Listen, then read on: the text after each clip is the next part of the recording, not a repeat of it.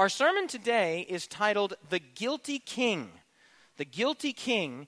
We're going to start with a quick prayer, and we're going to get into Matthew chapter 27. Father in heaven, today we pause to recognize and to say in our prayer that you are God. And we recognize that you are God, and we come to you in the name of Jesus Christ. Father, we also want to learn from Scripture, and we believe that this is a spiritual enterprise. It's not merely an intellectual or a human enterprise. Something else is happening here, something supernatural, something that is greater and bigger and deeper than just what's taking place on the surface. Father, we're asking for your Spirit to come into our hearts, into our minds, into our wills. And Father, especially today, as we're once again at the cross, like we just sang a moment ago, that old rugged cross. Father, if this can't melt the heart, if this can't bend the will, if this can't penetrate the conscience, what could? And so we come now today pleading, I am pleading, Father, as you know I was early this morning, for the Spirit of God to come into this hall, into these hearts, into this message, so that we will come away not just aware of the cross, perhaps in a deeper or more meaningful or more biblical way, but we will be moved by the cross and the God of the cross. Father, show us today yourself in the text. And Father, show us ourselves in the text. We stand in anxious anticipation of what you have in store for us. This is our prayer in Jesus' name. Let everyone say, amen. Join me in Matthew chapter 27, if you would. Matthew chapter 27, the penultimate chapter to the first gospel of the New Testament, Matthew chapter 27.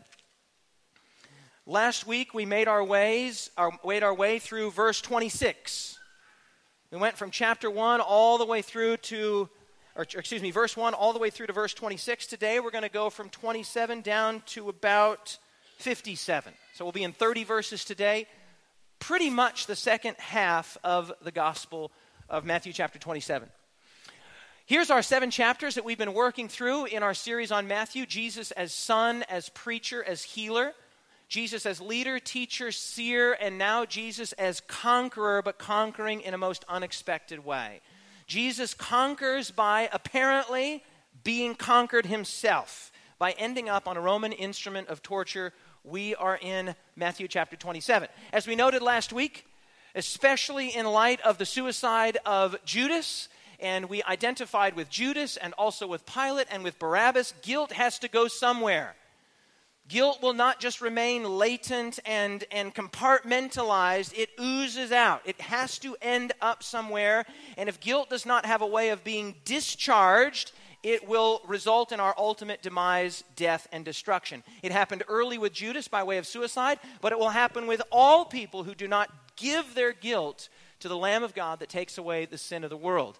We looked at Matthew chapter 27, verse 25, where the people take upon themselves the responsibility that Pilate and the religious leaders were unwilling to bear. And they do so in a most pregnant way, in a most significant way, in a really theologically profound way. They don't know, of course, that there's theological profundity in what they're saying. Their response is, when Pilate's like, who do you want? And they're like, give us Barabbas. And he's like, well, what should I do with Jesus? And they're like, oh, crucify him. And he's like, he hasn't done any evil. And then they say, let his blood be on us and on our children. The theological depth and profundity of that is fantastic because, of course, that is the only means by which salvation can come. What can wash away my sin? Nothing but the blood of Jesus. Right? His blood be upon us. They are saying, hey, we'll be culpable. We will take the ownership and the moral responsibility for what's taking place here. But really there's a depth and there's something going on underneath this in which they are actually announcing the only means by which salvation is available, and that is his blood, the blood of Jesus, be upon us. And that's what we talked about last week. This week we find ourselves with Jesus being turned over to the Romans, to the soldiers, to be mocked and ultimately crucified. Join me in verse 27. Matthew chapter 27, verse 27. We'll read several verses here. Then the soldiers of the governor took Jesus into the praetorium and gathered the whole garrison around him, and they stripped him and put a scarlet robe on him. And when they had twisted a crown of thorns, they put it on his head and a reed in his right hand, and they bowed the knee before him, and they mocked him, saying, "Hail, King of the Jews!" Then they spat on him and took the reed and struck him on the head. And when they had mocked him, they took the robe off him, put his own clothes back on him, and led him away to be crucified. We open our presentation today, our sermon today, with something that is frankly shocking, it is confronting, and it's just difficult to imagine. Frankly, it's difficult to imagine anybody being treated like this. Anybody being treated like this. Right? But this isn't just anybody. This is the incarnate Son of God who is willingly, voluntarily, meekly, and humbly submitting himself to the cruel and humiliating torture of the Roman guards. This is where the Gospel of Matthew and the ministry of Jesus have been going all along. Jesus has been saying this for months and years at this point, and while it might strike us as a bit shocking and a bit confronting and frankly something that we don't want to even think about, this is where Matthew's been taking this ship all along. When Jesus consents voluntarily to the mockery and to the derision of the Roman centurions, he is manifesting the way, and we're going to get to this a little bit later, he is manifesting the way that God responds to abuse, the way that God responds to injustice and to cruelty. I love the way that N.T. Wright paints this picture here. Do the Roman centurions believe that they're doing something of theological significance? Of course they don't. Right? These are soldiers. These are people that are just, they're out in a far away garrison, a long way from Rome. They don't want to be there. They do not believe there is any particular significance to this quiet, mousy, Jew of a man. And they certainly don't think they're doing anything of particular religious or theological significance. And I love the way that N.T. Wright paints this picture.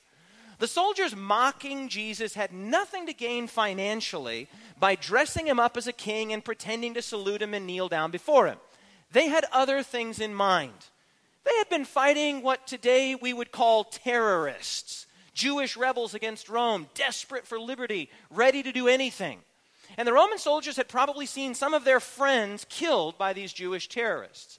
They were tired of policing such a place far away from their homes, having to keep the lid on a volatile and dangerous situation with all kinds of rebel groups ready to riot. Now here was someone who had been accused of trying to make himself king of the Jews. That was his accusation. He was going to die within hours. Hey, why not have a bit of fun at his expense? Why not tease him? Why not beat him up a bit and show what the Romans think of other people's kings? Right? So the Romans don't understand, the centurions don't understand that they're doing something of tremendous theological depth and profundity here. The whole crown and the scarlet robe and the reed in the hand, they're just having fun. Right? They're having fun and they're annoyed at the Jews. They're annoyed at their station in life. They're annoyed that they're so far away from home. Here's somebody whose accusation is not murder. It's not robbery. It's not, anything of this nature. His accusation is, hey, this is a king of the Jews. Like, hey, look, here's their king. Why are you so quiet? Why aren't you carrying on? Why aren't you resisting? They had dealt with a lot of people, and the Roman centurions had very unlikely, in fact, certainly, had never seen someone respond to cruelty and to abuse and to mockery like this. And Jesus' quiet and Jesus' meekness and humility only further caused them to hey, let's take advantage of this situation. Let's press the point. Again, they don't think they're making any religious significance. Now, of course, there is tremendous religious significance. There is tremendous theological depth to what's going on here, but they're just doing what soldiers do when they're stationed at a far away garrison. Jesus is mocked by the soldiers and others because he doesn't look like a king. And this point just has to rest upon us. It just has to rest up. Jesus he looks nothing like Caesar. He looks nothing like the kings of this world. He bears no resemblance to a political monarch. He bears no resemblance to a powerful person. I mean, you just let the irony, in fact, this part of the narrative is just saturated with irony from start to finish. I mean, here is the most powerful being in the universe acting as though he possesses no power at all. Here is the true king being mocked as a king, being mistreated and humiliated and maligned as the king. The irony is just saturative in the narrative here. And here again, what we see is that this is how God responds to abuse. This is how God responds to cruelty. It's how he responds to violence. Not violence with violence, not cruelty with cruelty, not sword with sword. He submits himself to the violence, to the mockery, to the cruelty. This is the heart of God on display. We mentioned this before a couple sermons ago, our sermon titled Swords and Lords. This isn't a one-time show here, because when John sees, transitioning briefly out of the Gospel of Matthew to the book of Revelation, and we'll talk about this next year, when John sees the throne of the universe is occupied by a slain lamb. I want to say that again. The throne of the universe, symbolically depicted in the book of Revelation, is occupied by a lamb slain. So this meek, mild, vulnerable, retiring figure that we see being pushed around and humiliated by the Roman soldiers, that's not God just like temporarily like, okay, I'll put up with this nonsense for a bit, but you just wait till I get my hands on you. This is God being God. This is the heart of God on display. It's not a one-off. It's not like, okay, I'll tolerate this momentarily. This is who God is. He submits himself to violence, to cruelty, to injustice, to oppression, to humiliation, rather than inflicting those things. And as we've already seen in the situation there in the garden where Jesus said plainly to Peter, put your sword away, because if you take the sword out, you die by the sword. You live by the sword, you die by the sword. Put that away. Some battles, some wars cannot be won with violence. They cannot be won with metal. They cannot be won with weaponry. So what we see, even though the Roman soldiers do not believe they are doing anything of particular religious significance or depth, what they're actually doing is profoundly meaningful religiously and theologically. They are giving us an opportunity to see on full display the heart of God. A heart that voluntarily, willingly submits itself to abuse, injustice, cruelty, violence, mockery, pain. And again, this isn't a one-off. Because when John sees Jesus on the throne of the universe in the book of Revelation, he sees a lamb as if it had been slain. We've noted this point and we'll note it again. The cross belongs to the way God rules the world.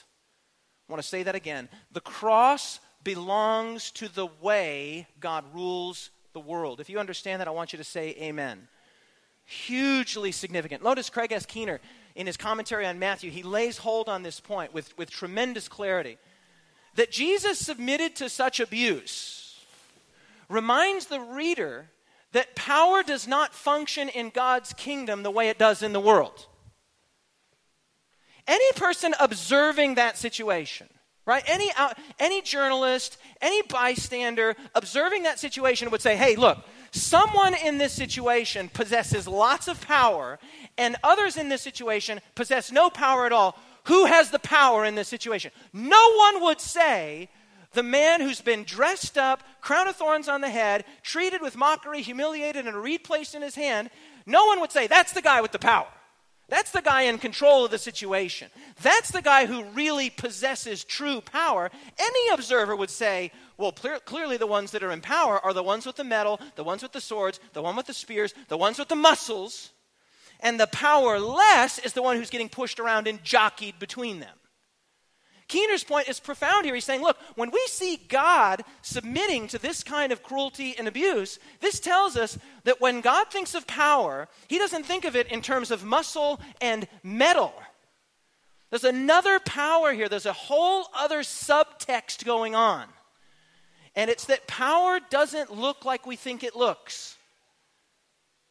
Strength doesn't look like what we think it looks like, because the cross, the vulnerable, the humiliated, the exposed, the seemingly weak, the seemingly defeated, that is where true power resides. To voluntarily, willingly submit yourself to the cruelty, humiliation, and abuse of others, Scripture is telling us that's where true power resides. True power resides not in retaliation, but in taking it. Not in violence, but in nonviolence. Not in aggression, but in passivity. There's a point here that we just need to make. We've made this going well back into our series on Matthew. We talked about how do we know that these things are true? How do historians evaluate truthfulness when we're dealing with events not that are 10 years ago or even 100 years ago, but events that are hundreds of years ago or even in some cases thousands of years ago. How do we know if something is true and historical record? And historians, they don't arrive at proof in the same way that, say, a chemist would or a mathematician would or a physicist would. Historians use criteria of authenticity, and there are a number of historical criteria of authenticity. We've covered this before, but this is a really good point, a case in point where I want to show you again why we can take the Gospels seriously. Here are several criteria of authenticity that are used by historians to determine whether or not something is historically valid and authentic. For example, you have the criterion of dissimilarity. Okay, when things aren't exactly, if everything sounds exactly the same, it sounds like collusion. So you have that as a criteria. You have the criterion of language and environment. Does it sound like it was written in that period, in that age, at that time? You have the criterion of coherence. Does the story, does it fit together? Does it cohere internally, and does it cohere with the larger language and environment of the day?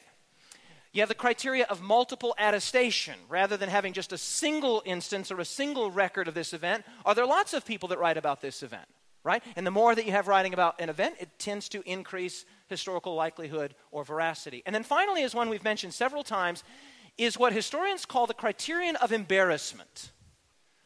The criterion of embarrassment. When something is recorded in which the protagonist or protagonists in the story are exposed to something that's humiliating or potentially embarrassing, and that is not screened out through later writers. It's not like, oh man, that's kind of embarrassing. Let's leave that part out. When things make their way through the centuries that are potentially embarrassing to either the believers, in this case of a religious cause, or to the protagonist, historians say, hey, that's likely to have happened. That has the ring of truth to it, and right here is a great case in point. Here's some of them that we've mentioned before. Here's a few examples in the Gospel of Matthew of embarrassment and its criterion as a measure of truth, historical truth. The inclusion of Gentile women in Jesus' genealogy, Mary's divine conception, which sounded a lot like pagan stories as well, Jesus' dubious miraculous birth. Hey, that's kind of embarrassing. Jesus first being received not by his own people but by foreigners, not just foreigners but by astrologers who were sort of looked at funny by the Jews. Jesus comes from an obscure hometown. He's baptized by a lesser person, John. We've mentioned these all before. But here's one we're adding today. Jesus' mockery, humiliation, and abuse. Why record that? See, a historian will look at that and say, why tell that part? Why tell that story? And the answer is likely because it happened. There's a really good reason why you would record that. Because it happened. It doesn't make Jesus look good. It doesn't make Jesus look powerful. Frankly, it's potentially embarrassing. Who wants to worship a king that can be pushed around and jockeyed between a bunch of Roman soldiers? It doesn't look good. And so here, even in this mockery, we have this further validation through the criterion of embarrassment that this is very, very likely to have happened. I'm speaking strictly from an secular historical perspective. Let's continue on now. After Jesus' mockery at the hands of the soldiers, verse 32, it says, now as they came out, they of course put his regular clothes back on him, so it's some semblance of normalcy. As they came out, they found a man of Cyrene, Simon by name. That was a common name in the first century. And they compelled him to bear his cross. There is some pretty cool stuff going on here that we're not going to take any time to really illumine or to elucidate. But there is maybe one fascinating point. It's perhaps a little serendipitous. It's curious that the person who ends up bearing the cross of Jesus is Simon.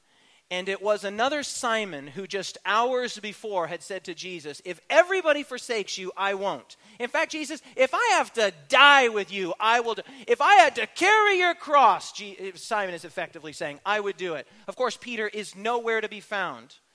He has gone away at the accusation and the identification by a few girls in the larger court. Peter has disappeared, but hey, it's like, hey, this man's too weak.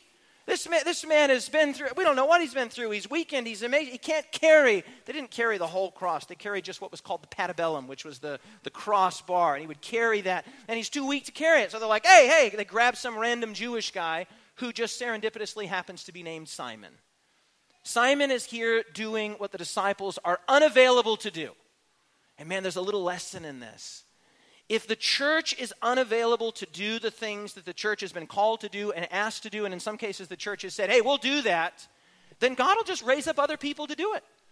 God can just take somebody randomly out of the crowd and God can just take that person out of the crowd. If the Kingscliff Seventh-day Adventist Church or the larger worldwide Seventh-day Adventist Church wants to sit around on its hands and not do the things that we're called to do and that we're asked to do and that we should be doing, God is not impotent by our inactivity, by our apathy. God can just reach into the crowd and pull out somebody else and say, hey, I need you to do what they should be doing. And when they had come to the place called Golgotha, that is to say, the place of the skull, they gave him sour wine mingled with gall to drink. But when he tasted it, he would not drink. Then they crucified him and divided his garments, casting lots, that it might be fulfilled, which was spoken by the prophet. Even here, Matthew wants you to know that there is fulfillment. They divided my garments among them, and for my clothing they cast lots. He's quoting here from Psalm 22. We're not going to spend any time looking at the subtext of Psalm 22. We're going to do that in a future message. Sitting down, they kept watch over him there, and they put up over his head the accusation written against him, which was common in first century crucifixions. You would put the robber, thief, murderer, treasonous, you'd put it over the head. That was not uncommon. So the accusation that goes over Jesus, the placard that hangs above his head on the Roman cross, this is Jesus, another common first century name, Yeshua, King of the Jews. There's several things that are going on here that's quite interesting. First of all, notice how Matthew does not go into the details of the crucifixion. You wouldn't expect him to. In keeping with first century sensitivities, we are not told in great detail about what crucifixion looked like. We know from other historical records that crucifixion is a terrible, humiliating, an impossibly painful and difficult situation to imagine. Matthew goes into none of those details. He simply says they crucified him there. Matthew knows that his audience will know what that means. That means nakedness. That means bodily wastes just leaking out over the course of sometimes days.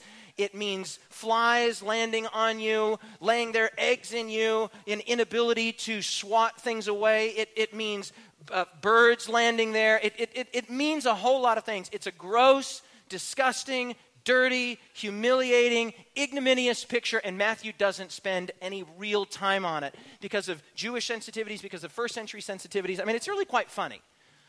It's fascinating, I should say. Fascinating is a better word than funny. Today we wear, not we, but there are people that put crosses on cross tattooed on their arm. They wear a cross around their neck. Even on gravestones and things, people get crosses. And we today, because of what's happening here with Jesus, we have come to associate the cross with a lot of really beautiful, wonderful things, noble things, forgiveness and mercy and humility and salvation. Like we see the cross as a venerable symbol. Okay. No first century person would have seen the cross as a venerable symbol. The cross would have been something more analogous to like a toilet, but worse, right? Like it'd be like wearing a toilet around your neck or getting a toilet tattooed on you. It's not a thing that you put on display. A cross is a place of torture. It's a place of humiliation. It's a place of Roman cruelty. It's a place of nakedness. It's a place of bodily fluids. It's a place of terrible smells. And the cross is not something to be celebrated. And Matthew, in keeping with first century custom, he said they crucified him. He knows that his readers will know what that means. Crucifixion, of course, is not about death. Death is a piece of cake. The Romans were experts at killing people. They had these beautiful swords and spears and knives. I mean, a Roman centurion could kill you in seconds. Just slit your throat, put a sword through your heart. I mean, this is not about death. The cross is not about killing. The cross is about humiliation. In fact, the word excruciating comes literally from the Latin that means ex, out of, like the word exit, and crucia, out of the cross. A whole new word was created to communicate the depth of humility and the depth of humiliation and pain that that oozes from the cross. And we sing about it like it's this glorious, happy, venerable, beautiful symbol, that old rugged cross. And it is that. But it wasn't to first century peoples. This is why Paul later, when Paul will go into various towns and he'll be preaching about a crucified Messiah, the people are like, what? Are you kidding? You might as well be talking about a square circle or a wet desert or a dry sea. A crucified Messiah? It's absurd, and it's not just absurd, it's scandalous. And frankly, it's an effrontery to common sense. This is why Paul calls it a scandalon in the Greek. When we preach that to the Jews, he says, a crucified Messiah, they say that's a scandal. Jesus here submits himself to the cross. The cross is not about death. The cross is about humiliation. It's about despair. We know from historical records that some people spent as long as a week on the cross, dying. The idea is to get you to that place where you are poised precariously between life and death. Embracing the inevitable outcome. You will die, but it will happen incrementally. It will happen fractionally. It will happen slowly. Of course, Jesus just spends a few short hours on the cross because he's already been depleted by the internal soul wrestling that's happening in Gethsemane. We'll get to that next week. What's happening to Jesus, I cannot wait till next week, is not about nails and wood. What's happening to Jesus is a level of iceberg stability that the mere act of a crucifixion cannot even begin to explain. Matthew passes over that. But Matthew does want you to be absolutely clear about something, that Jesus is guilty of his accusation.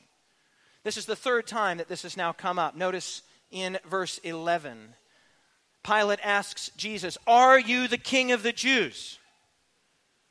It is as you say. We talked about that last week. Here the placard is placed over Jesus. This is Jesus, the King of the Jews.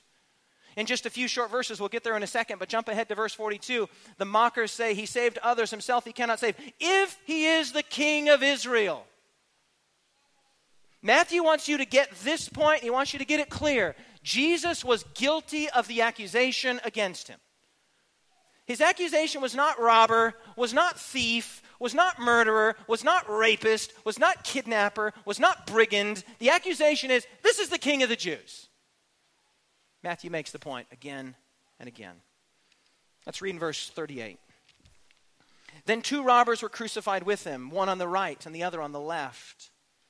And those who passed by blasphemed him, wagging their heads in disbelief, in incredulity, with a sort of superiority about them. And they said, come on, you who destroy the temple and build it in 3 days, save yourself. And then this key word, the operative word, if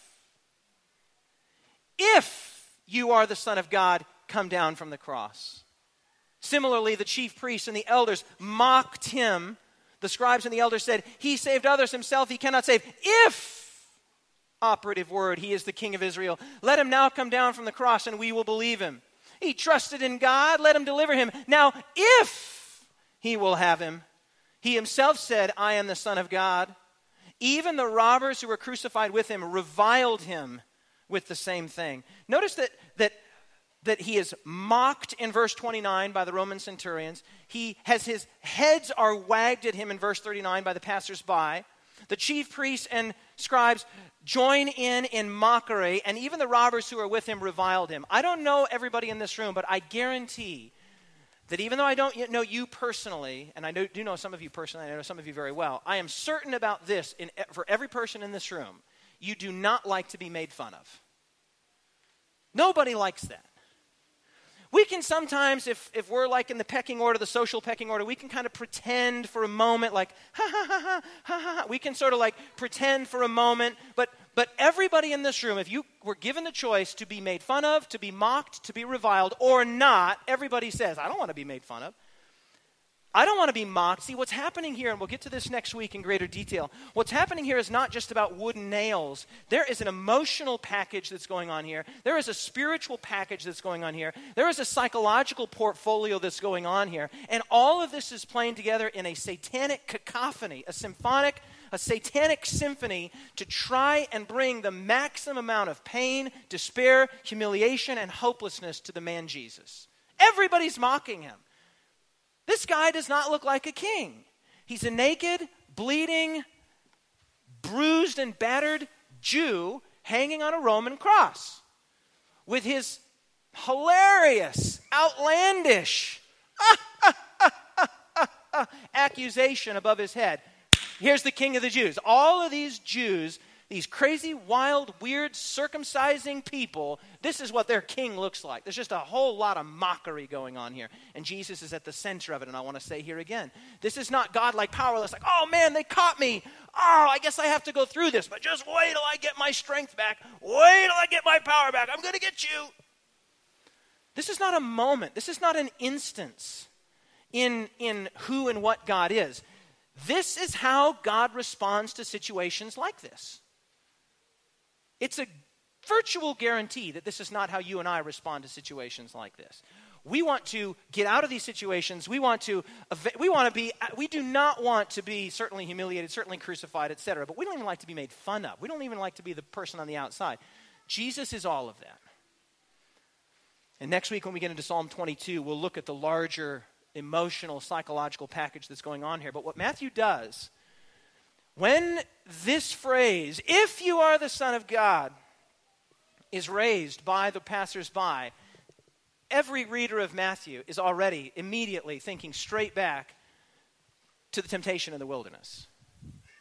The temptation in the wilderness is where we first encountered this phrase. And I've put here to sort of help you to see the three temptations in the wilderness. If you are the Son of God, cause these stones to be made bread. If you're the Son of God, save yourself. That's what was happening in the wilderness. That's what's happening here at the cross. If you are the Son of God, change circumstances to benefit yourself. Save yourself. There is no mention of Satan, by the way, in Matthew chapter 27. There's very little mention of Satan really in the Gospel of Matthew at all. But Matthew is making his point, and he's making it well. This is the echo, this is the reverberation of that Luciferian voice, that satanic voice that we encountered all the way back in Matthew chapter 3. If you really are who you say you are, save yourself. The second temptation was, if you are the Son of God, throw yourself down from the temple. Tempt fate, but be rescued from death at the last moment as the angels bear you up on their wings. If you are the Son of God, look at how close you've come to death. Look at, you are right on the very precipice of death. Now you can come down. Come down now. The similarity here is fascinating. Throw yourself down, come down. Matthew is making a point. Though no mention of Satan is made here, he wants you to know this is the satanic whisper. And then finally, of course, the final temptation was, all of this stuff I'll give you. You don't need to go through the pain of the cross. You don't need to go through the pain of death. You don't need to go through the pain of rejection and betrayal. Just bow down and worship me, and I'll give this all to you. And here it's as if Satan is saying, hey, listen, you want to worship me? Go to God if he'll have you. I went back and found some of those slides from our sermon on Matthew chapter 3, and I just want to remind you of them. The first word that Jesus hears in the wilderness is if. The reason for that is the enemy wants you to doubt your God-given identity. The last thing that Jesus heard before going into the wilderness was, this is my beloved Son in whom I am well pleased. The first thing he hears after that is, if you are the Son of God. This is my Son, if you are the Son. When we come into those crucible, dark, scary moments, the temptation is to doubt our God-given identity as his sons and daughters. I just want to remind you of the solid, concrete truth of that since the death and resurrection of Jesus. Romans chapter 8, verses 14 to 17. For as many as are led by the Spirit of God, they are the sons of God. Can the church say amen? They are the sons of God. For you did not receive the spirit of slavery, of bondage again to fear. You received the spirit of adoption, by whom we cry out, Dad, Father. The Spirit himself bears witness with our spirit and tells us that we are the sons and daughters of God. And if we are children, then we are heirs. And if we are heirs of God, then we are joint heirs with Christ. Man, this is just an absolute, one of the most profoundly simple and beautiful passages in all of Scripture and in the writings of Paul that affirm in concrete terms, in absolute terms, our identity as sons and daughters of God. What's happening here is that Jesus is being pressed, he's being tempted to doubt his basic identity. If you are, it's the satanic echo from the wilderness in chapter 3. We made this point in our sermon on Matthew chapter 3. When you know who you are, then you will know what it is you are supposed to do. I made this point to our teenagers. A lot of teenagers are aimless. They don't know what they want to do with their lives. Do I do this? Do I do that? Do I go to school? By the way, it's not just a teenage thing. There's lots of people that are basically plagued with aimlessness or directionlessness. Friends, part of the reason that people don't know what to do is they don't know who they are. Once you know who you are, you will know what you ought to do. Identity, then mission. Mark Twain famously said, the two most important days in your life are the day that you were born and then the day that you find out why. Right? What am I here to do? Now, let's go to verse 45. Now, from the 6th hour until the 9th hour, there was darkness over all the land. We'll talk about that darkness next week because it's not just a physical darkness. It's not just an ambient darkness. There's something else going on here. At about the 9th hour, Jesus cried out with a loud voice saying, Eli, Eli, lama sabachthani. That is, quoting again from Psalm 22, which we'll be in next week. My God, why have you forsaken me? That is the opening verse of Psalm 22. 2 times we have been exposed to Psalm 22 in Matthew chapter 27. There is a depth there. There is a significance there that we just don't have time to explore today, which is why we're going to have to do it next week. A whole sermon dedicated to the larger theology, the larger iceberg stability and theological depth of what's happening here. Some of those stood by, they misheard him. They thought, man, this guy's calling for Elijah. It sounds similar, Eli, Eli, short of Elohim. Is this guy calling for Elijah? Immediately one of them ran and took a sponge and filled it with sour wine and put it on a reed and offered it to him to drink. The rest said, hey, leave him alone. Hey, let's see if Elijah comes and saves him. King of the Jews. Then Jesus cried out again with a loud voice and yielded up his spirit. Then behold, the veil of the temple was torn in two from top to bottom, and the earth quaked, and the rocks were split, and the graves were opened, and many bodies of the saints. Whoa, where's this going, Matthew? Many bodies of the saints who had fallen asleep were raised. Whoa. And coming out of the graves after his resurrection, they went into the holy city and appeared to many? We'll come back to that when we talk about resurrection, but there is something going on here, and I'll just give you just a little glimpse of it. You will remember when Jesus came in Matthew chapter 21 into the temple, and he turned over the changers of the money changers' tables, and he put a temporary cease to the temple activities. You will remember this, that the children are crying out, Hosanna, Hosanna to the Son of David, Hosanna, Hosanna, Hosanna. And then the priests say, hey, don't you hear what these kids are saying? They're referring to you as the Son of David. They're treating you like you're a Messiah. And Jesus' response is, if nobody would praise me, the rocks would cry out. Nobody is praising Jesus on the cross, and the rocks cry out. The earth quakes, the rocks split. Matthew is making the point. When no one will praise Jesus, the earth itself will praise its creator. Now here's a really crazy thing that's going on here. Check this out. I'm indebted to my wife for this point, by the way. We took a trip down to the dentist yesterday, and I read through this passage of Scripture to my family, and I said, okay, guys, this is what I'm preaching on. I've been working on my sermon this week. If you were preaching on this passage, and we read through this second half of Matthew 27, what would you preach? I said, Landon, what would you preach? Jabel, what would you preach? Violetta, what would you preach? And I'm indebted to my wife for bringing this point out, and it's a great one. A reasonable and persuasive case could be made for Jesus to have done the following. You could make a case, a good case, for Jesus to have done these 12 things. Going back to the Gethsemane experience. Jesus is a man on a mission. He is a man so different than aimlessness and directionlessness and sort of wandering, lazily through life. Jesus is every other voice, Every other invitation, every other opportunity, every other thing that beckons him is as nothing to him because he is on a mission. Something is directly in front of him and he is walking toward that, and every other voice, every other audience, every other diversion is as nothing to him.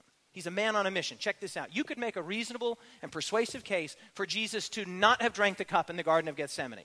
His own internal desire was not to drink the cup. 3 times he said, I don't want to drink it, I don't want to drink it, I don't want to drink it. You could make a case for Jesus not to have drank it. I mean, it was, after all, the very cup that contained the wrath of God. We'll talk about that next week. Number 2, you could make a case for Jesus to get some rest. The disciples are sleeping. You know how it is when people around you are sleeping. Peter, James, and John were all carried away by the, moment and the slumber of the moment. Jesus, just take a rest. Jesus, you could make a case for Jesus delivering himself with the sword of Peter or with angels. Don't you think, Peter, I could pray right now and legions of angels would be dispatched to deliver me from this precarious situation? Jesus, deliver yourself. Jesus, defend yourself before the witnesses. Look at all the stuff the witnesses are saying about you. You know that they can't even get 2 witnesses to agree. Jesus, just speak up and show this thing for the farce that it is. Speak up, Jesus. Defend yourself. When Jesus made his way out of Caiaphas's, out of the temple there, somebody smacked him on the back of the head. And then they're like, hey, prophesy, who struck you? Tell us. And Jesus could have been like, well, that was Reuben. Jesus knows. He could have been in instantaneous full possession of his divine faculties, omniscience, omnipotence, omnipresence, instantaneously. There are all these invitations to divert. All these invitations to take a right, to take a left. Defend yourself before Pilate. Even Pilate was incredulous. Don't you hear all the stuff these guys are saying about you? Within the Roman legal code, Jesus was duty bound to defend himself. If he doesn't defend himself, he's presumed guilty. So Pilate's like, look, mate, I'm trying to get you off the hook here. My wife sent me a letter. I really don't want to do this. Can you help me out here a little bit? Defend yourself. Number 7, Jesus could have resisted the soldiers' mockery. I mean, just with the snap of his fingers, with the blink of his eye, he could have just instantaneously paralyzed and immobilized every one of those soldiers and risen up through supernatural power, illumined himself with a grand and glorious incandescent light, and everybody would have been like, whoa, we're messing with a supernatural alien being, and they would have freaked out. Totally available to Jesus. Just a thought away. He just thinks it, and it's happening. He's presented the first time with the sour wine to numb the pain. No. Come down from the cross. There's an invitation. There's a giant temptation, echoing the satanic voice of the wilderness. Save yourself, echoing the satanic voice of the wilderness. Hey, he's calling for Elijah to help, which is actually quite fascinating because Elijah had come earlier in the Gospel of Matthew to encourage Jesus. We'll get to that in just 2 seconds. Finally, a second time, drink this sour wine to numb the pain. Jesus is a man on a mission, and I love this point, and don't miss it. This is especially for my teenagers. Especially for my 20 and unders. Let the voice or the will of God drown out the call of the world and the doubts of your own heart. I want to say that to my teens. I want to say it to everybody, but I especially want to say it to my teens. Teenagers, set your mind on God. Set your mind on Jesus. And when the call comes to do this thing, if you know who you are and you know why you're on earth, you can walk in a direction, and the clamor of the crowd and the call and the temptation of the world can be ignored. But you can fall into trouble and to difficulty, and you can get waylaid when you don't know who you are or what you're doing. So then it's like, hey, let's get drunk. Hey, let's go out with these girls. Hey, let's go out with these guys. Hey, let's, whatever. Whatever that thing is, it's really easy to get waylaid if you don't know who you are and why you're here. Jesus knew who he was and why he was there. So all of these other invitations were as nothing to him. All of these other invitations, even as attractive and potentially reasonable and persuasive as they were, Jesus was a man on a mission. And I want to appeal to my teenagers. Years ago, I preached a sermon. I preached a sermon on the death of John the Baptist and Herod's friendship with John the Baptist, called Because of Those Who Sat. You can Google it if you want to. I preached it about 8 years ago, maybe 7 years ago. Because of Those Who Sat. And what ends up happening in that sermon, I'm not going to re-preach that sermon, but basically Herod beheads John the Baptist because of people. People were around, And it says, because of those who sat around, he did what he didn't want to do. John the Baptist was his friend. He didn't want to kill John. But because of those who sat, because there was a widespread cultural expectation that he would do the thing that he said he would do, and he didn't want to be embarrassed, because of those who sat by, he did this terrible and dastardly deed that he himself didn't want to do. And in that sermon, I said, look, I'm going to create a word. I'm sometimes accused of creating words. I don't knowingly do that unless I say it. And I'm going to do it right now. In that sermon, I created a word. I put together two words, the word God and the word audience. And that creates, the contraction creates this word Godians. Keep that word in your mind. I hope you never unknow that word. I hope that you can, that word has stayed with me ever since the Spirit impressed me on it, impressed me with it years ago. Godians. That God is the audience. He's the one for whom I'm living. These people here, I can't even tell you the names of most of the people I went to high school with. Right? Those people that the invitations and the opportunities seem so important and they seem so urgent at the time. They seem so inviting, so tempting, but now they're just nothing to me. There's nothing. They're just gone from me. And I just want to plead with my whole congregation, but especially my teens, the Godians. Make God your audience. Live your life for an audience of the one. That's what Jesus is doing. Drink the sour wine? No. Come down off the cross? No. Don't drink the cup? No. Respond to Pilate? No. Respond to the false accusations? No. Jesus is on a mission. Every other competing voice is like those Bose ear-canceling headphones. He just can't, all of that is canceled out because he's tuned into one voice, the voice of God, the audience of God, the Godians. A couple more things I'm going to leave you with and I'll let you go. Now, this really cool thing is happening here with the veil of the temple, and we talked last week, we gave 12 points of connection, or 12 points of tension between Jesus and the temple. This is a story that Matthew's been telling from the beginning. Jesus in contrast with the temple. Jesus in competition with the temple. The temple used to be the place of God's action, used to be the place of God's presence, used to be the place of God's forgiveness, used to be the place of God's salvation. No longer. Jesus is now the place of God's action, God's presence, God's forgiveness, etc. And that comes to its final note here, its final symphonic crescendo note in Matthew chapter 27, verse 51. Then behold, the veil of the temple was torn in two from top to bottom. That's significant. It was a very tall, 6 or 8 meters, tall veil. And if a man was going to tear it, or if human beings were going to tear it, they would have made a cut at the bottom, and then they would have got a team of people to pull it apart, and it would have gone from the bottom to the top. But when Matthew makes the point, and there is some really fascinating points as to how Matthew would have known this, I'm not going to get into that right now, but when Matthew makes the point, based on later research, or maybe just the impress of the Spirit, that it was torn from the top to the bottom, this is God himself saying, I'm done with the temple, this is not, the lambs, the bullocks, the sheep, the sacrifices that were all going to the temple, all of that is now done. We're done with that system. We're done with this building. We're done with the cedar. We're done with the gold. We're done with the wood. We're done with the marble. We're done with this building because it's all happening here now. When Jesus dies as the Lamb of God that takes away the sin of the world, the veil rents from the top to bottom, as we mentioned. The earth itself, the rocks cry out and we're split. Now here's a really cool thing. Jesus, in parabolic pregnancy, anticipated this chapters before, years before, when he told this very interesting parable. Look at this, Matthew chapter 9, verses 15 to 17. And Jesus said to them, can the friends of the bridegroom mourn? Because people came and they're like, hey, look, how come the disciples of John the Baptist fast, but your disciples are busy partying and drinking all the time? Drinking grape juice, by the way. And Jesus is like, well, that's easy to explain. Can the friends of the bridegroom mourn as long as the bridegroom is with them? Man, they're having a great time because I'm here.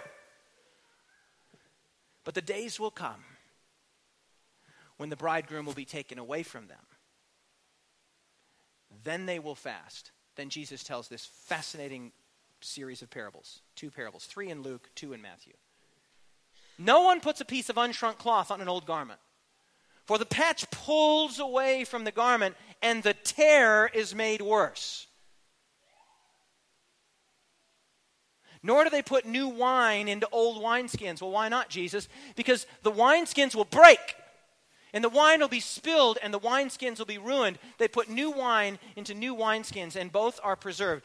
This is a really amazing thing that's happening here. Jesus, with the use of the word tear and the use of break or tearing, is saying something about me, something about my identity will not fit within Judaism as it is presently constructed. Something's going to burst. Something's going to break. Something's going to tear. Something's going to give. Jesus anticipated this in parabolic form years before, or at least a year and a half before. And so when Jesus dies and cries out, Eli, Eli, lama sabachthani, and the veil is rent, the old wineskins burst. Judaism as it had existed for more than a millennium is gone. Even to this day, only for a few more years did the temple sacrifices continue. And with the destruction of Jerusalem in AD 70, the temple sacrifices have stopped. Judaism as it is constructed today, and this is not a knock on Judaism. I have great respect for a lot of the teachings of Judaism and a lot of the sincerity therein. But Judaism as it is presently constructed today is not the Judaism that Jews would like to be practicing. We're talking about conservative practicing Jews. They want a temple. They want sacrifices. They want to be able to practice their own religion. But for 2 millennia now, it's not happening. The wineskin burst, my friends. The garment tore away. The veil of the temple was torn in two. You just cannot shoehorn Jesus into first century Judaism. It just doesn't work. I'll do that point next week. No, I won't. I'll do it this week. As I was reading and studying through the Gospel of Matthew, so many amazing things have happened, and this is the final point I want to make today. So many cool things have jumped out at me, and I've had people say to me, how do you see that? In fact, just yesterday, Carl was like, how did you see that? Man, I don't know. I don't know how I see it. I just read the text, and I read it again, and I read it again and again and again. And then it just comes, Jesus just shows me stuff. He'd show you the same stuff. But there are 4 really important mountains in the Gospel of Matthew. And the first is what I'm calling the Mount of Announcement. That's the Sermon on the Mount, where Jesus announces the kingdom. Hey, this is what the kingdom's going to look like. Then you have what I call the Mount of Encouragement, which is the Mount of Transfiguration, where Moses and Elijah show up, and they're like, hey, Jesus, please carry on, because we think heaven is awesome. We think this is great. We really want you to press on. The Mount of Encouragement, which is really quite interesting, because they're like, hey, he's calling for Elijah. He could have called for Elijah to come and help, but he didn't. Then you have the Mount of Judgment. When Jesus went out, we spent time on this. When Jesus went out of the temple, he went to the Mount of Olives, and he gave, not 2 stones will be left one upon another. He gave the prophecy of the destruction of Jerusalem. And then you have the Mount of Fulfillment, which is the Mount of Calvary. And I want you to kind of get this idea that in the Gospel of Matthew, you have these 2 preeminent mountains, the first and the last, the Mount of Announcement and the Mount of Fulfillment. I'll come back to that in just a second. The Mount of Announcement is the Sermon on the Mount, the Beatitudes and all of that. And then the Mount of Fulfillment is Calvary. And this is how this happened. I'm just reading through the story of Matthew chapter 27, and it says that he's mocked and he's hit. He doesn't hit back. So I'm thinking, oh, that sounds like turn the other cheek. And then it says they took his clothes. And I'm like, oh, man, that sounds like Jesus saying, if somebody takes your coat, give him your cloak. And then they make him walk. And that sounds like when Jesus said, hey, look, if they ask you to go a mile, go with them too. And it dawns on me, wait a minute, I wonder if there's something else going on here. I wonder if Jesus, with intentionality, and Matthew, with tremendous chiastic creativity, is revisiting the Sermon on the Mount. And you know what? I read back through the Sermon on the Mount yesterday, and this is phenomenal. Check this out. First of all, number 1, Jesus' death illumines the Beatitudes. Jesus' death illumines the Beatitudes. Let me just quickly remind you of them. Blessed are the poor in spirit. Jesus' spirit is utterly crushed. He went into the Garden of Gethsemane and said, my soul is exceedingly sorrowful, even to the point of death. Blessed are those who mourn. Jesus has just been weeping in the Garden of Gethsemane. Blessed are the meek. Jesus has just been abused and mocked and scourged and given no retaliation. Blessed are those who hunger and thirst for righteousness, to do the right thing. They would rather do the right thing than any other thing. Blessed are the merciful. Jesus is treating the entire world with mercy. Father, forgive them. They do not know what they are doing. Blessed are the pure in heart. Even Pilate had to say, why? What evil has he done? There is no evil in him. There is no guile in him. There is no violence in him. Blessed are the peacemakers. Jesus dies on the cross and creates peace between God and man. And blessed are those who are persecuted for righteousness' sake, which is exactly what's happening with the cross. Blessed are you when they revile you and persecute you and say all kinds of evil against you falsely for my sake. This is the cross event. Rejoice and be exceeding glad, for great is your reward in heaven, for so persecuted the prophets they were before you. Jesus' death illumines the Beatitudes. Jesus said, a city that is set on a hill cannot be hid. Jesus is set on a hill called Golgotha. Jesus had said, you are the light of the world, and Jesus' death and resurrection is truly the light of the world. Jesus said that don't let your right hand know what your left hand is doing, but just glorify your Father in heaven. Jesus here is glorifying his Father in heaven. Jesus said, don't think I'm come to destroy the law or the prophets. I didn't come to destroy, but to fulfill. And Jesus here in his death is fulfilling the law and the prophets, and specifically the covenantal curses that Moses had spoken of in Deuteronomy. Jesus had said, unless your righteousness exceeds the righteousness of the scribes and Pharisees, you have no hope of entering the kingdom. Jesus here hangs on the cross, and his righteousness stands in stark contrast and great excess, tremendously exceeded the righteousness of the scribes and Pharisees. Jesus said, don't even think to murder in your mind. Jesus could have thought to murder in his mind. He could have thought to kill in his mind, but he didn't. Not only did he not think of murder, not only did he not think of anger, he himself was murdered. Jesus said, bring your gift to the altar if your brother has something against you. Jesus has brought the gift of himself to the altar of the cross. Jesus said, agree with your adversary quickly in the Sermon on the Mount. Agree with him quickly. Jesus has agreed with his false accusers in Caiaphas' presence, and he's agreed with Pilate quickly. Jesus said, hey, if your right eye offends, pluck it out. If your right hand offends, cut it off so that you don't have to go to hell. Jesus went to hell. We'll talk about that next week so that others wouldn't have to. Jesus said, do not swear falsely when he was placed under oath by the high priest. Tell us if you're the Son of God. He did not swear falsely. Jesus said, perform your oath to the Lord, and Jesus performs his oath before the Lord. Jesus did not resist an evil person when he was being jockeyed between the Roman soldiers or being smacked by the people outside of the high priest's quarters. He did not resist an evil person. Jesus said, turn the other cheek, and Jesus was smitten and gave the other cheek. Jesus said, if somebody takes your coat, give him your cloak. Jesus gave his coat. In fact, twice Matthew mentions his clothes in this. What a strange little thing to mention. But Matthew is telling a story. He gave his clothes. He was naked for us. He walked where he was compelled to walk. Jesus had said, if somebody makes you walk, go with them. Jesus is made to walk. They tried to make him carry his cross, but he lacked the physical strength to do it. Jesus said, love your enemies, and here he is truly loving his, and notice I put enemies in quotes because Jesus has no enemies. Can the church say amen?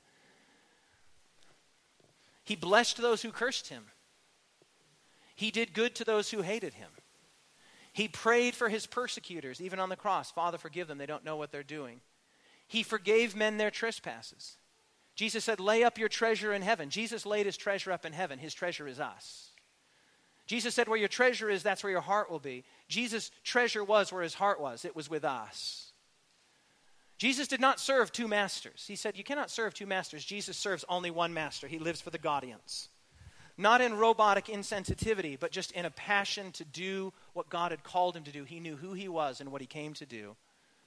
Jesus did not worry about his clothes. He said, don't worry about your clothes. Solomon, no, don't worry about that. You know, even the lilies of the field are arrayed with greater beauty than Solomon. Don't worry about your clothes. 5 more. Jesus said, seek first the kingdom of God and his righteousness, and everything else will take care of itself. Jesus on the cross is thinking of only one thing, God's kingdom and God's righteousness. And this is perhaps the most profound of all, and this is what we'll talk about next week. Jesus said, don't worry about tomorrow.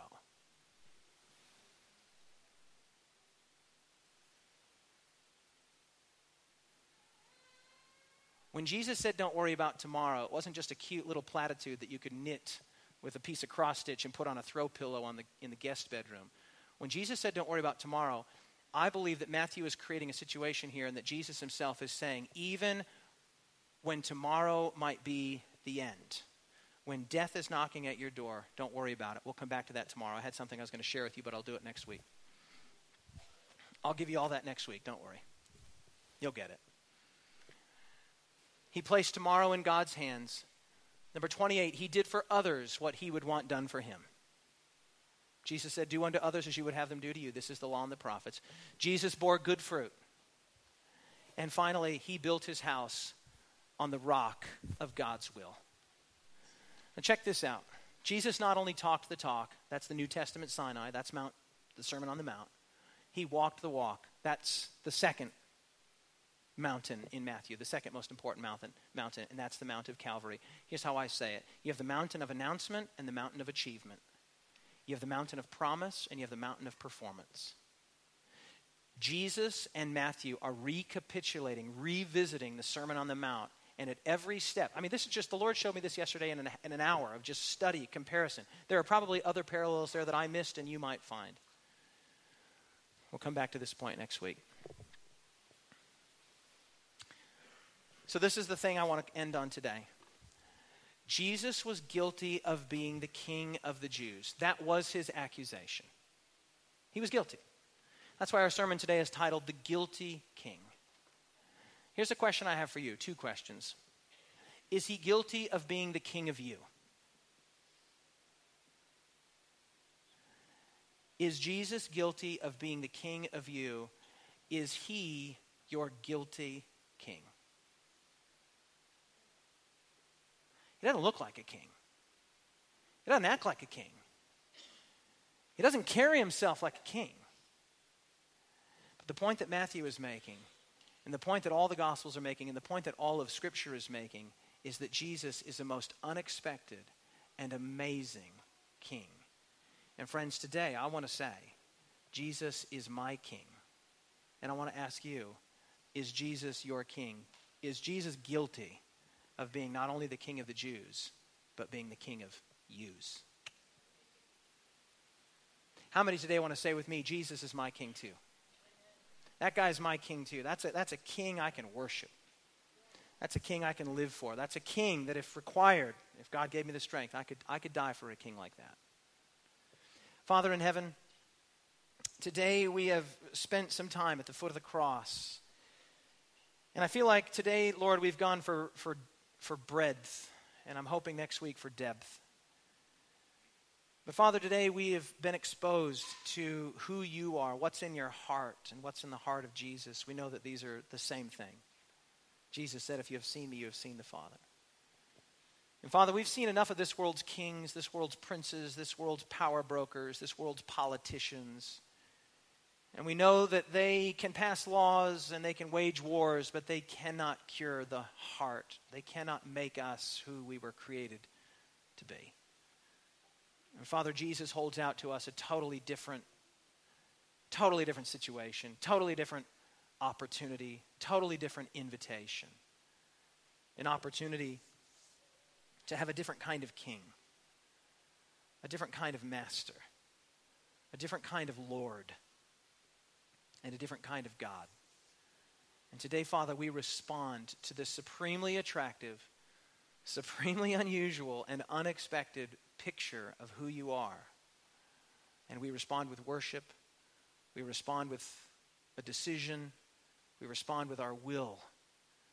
And we say, Father, we don't only want Jesus to be the king of the Jews historically. We want Jesus to be the king of us today. And it is in his name that we pray. Let everyone say, amen. God bless you all. We'll see you next week. Have a great Sabbath. Hey, greetings from beautiful and sunny Kingscliff, Australia. I want to take just a moment of your time, first of all, to thank you for tuning in, watching the program. I trust it was a blessing to you and your soul, drawing you closer to God and his will for your life. I also want to let you know that we are planning a significant expansion of our existing media ministry here at the Kingscliff Church. To find out more about this expansion and how you can get involved, go to bringitkingscliff.com. You can go either to the homepage or to the Our Gifts page to find out how you can come alongside us and support, not just with your viewership, but also financially and with your prayers. Hey, thanks again so much for watching, and take care.